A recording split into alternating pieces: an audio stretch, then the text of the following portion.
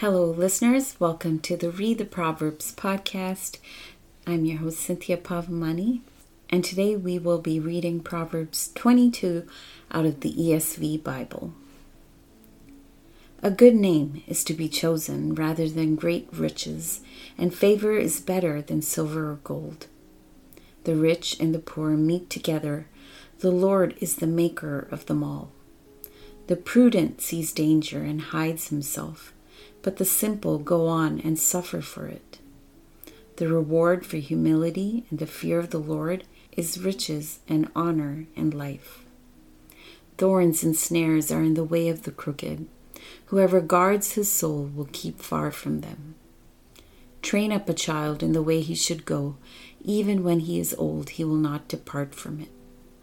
The rich rules over the poor, and the borrower is the slave of the lender. Whoever sows injustice will reap calamity, and the rod of his fury will fail. Whoever has a bountiful eye will be blessed, for he shares his bread with the poor.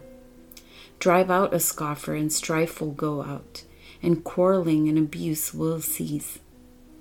He who loves purity of heart, and whose speech is gracious, will have the king as his friend. The eyes of the Lord keep watch over knowledge, for he overthrows the words of the traitor. The sluggard says, "There's a lion outside. I shall be killed on the streets." The mouth of forbidden women is a deep pit. He with whom the Lord is angry will fall into it. Folly is bound up in the heart of a child, but the rod of discipline drives it far from him. Whoever oppresses the poor to increase his own wealth or gives to the rich will only come to poverty. Incline your ear and hear the words of the wise, and apply your heart to my knowledge. For it will be pleasant if you keep them within you, if all of them are ready on your lips. That your trust may be in the Lord, I have made them known to you today, even to you.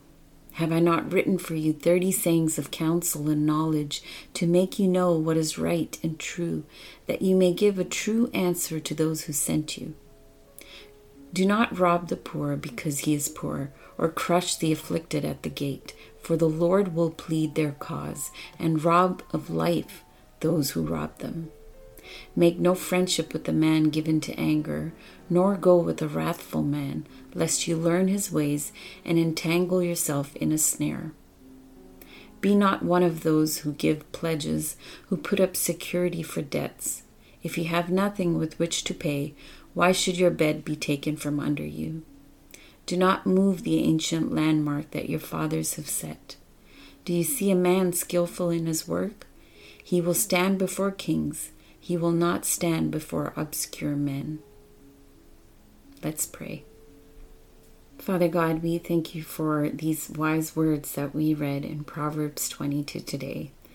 Thank you, Lord, for those nuggets of wisdom for parents that I read today about training up your child in the way he should go, and about how even the heart of a child has sin within it, and they shouldn't be spared the rod of discipline, Lord. Thank you for those reminders.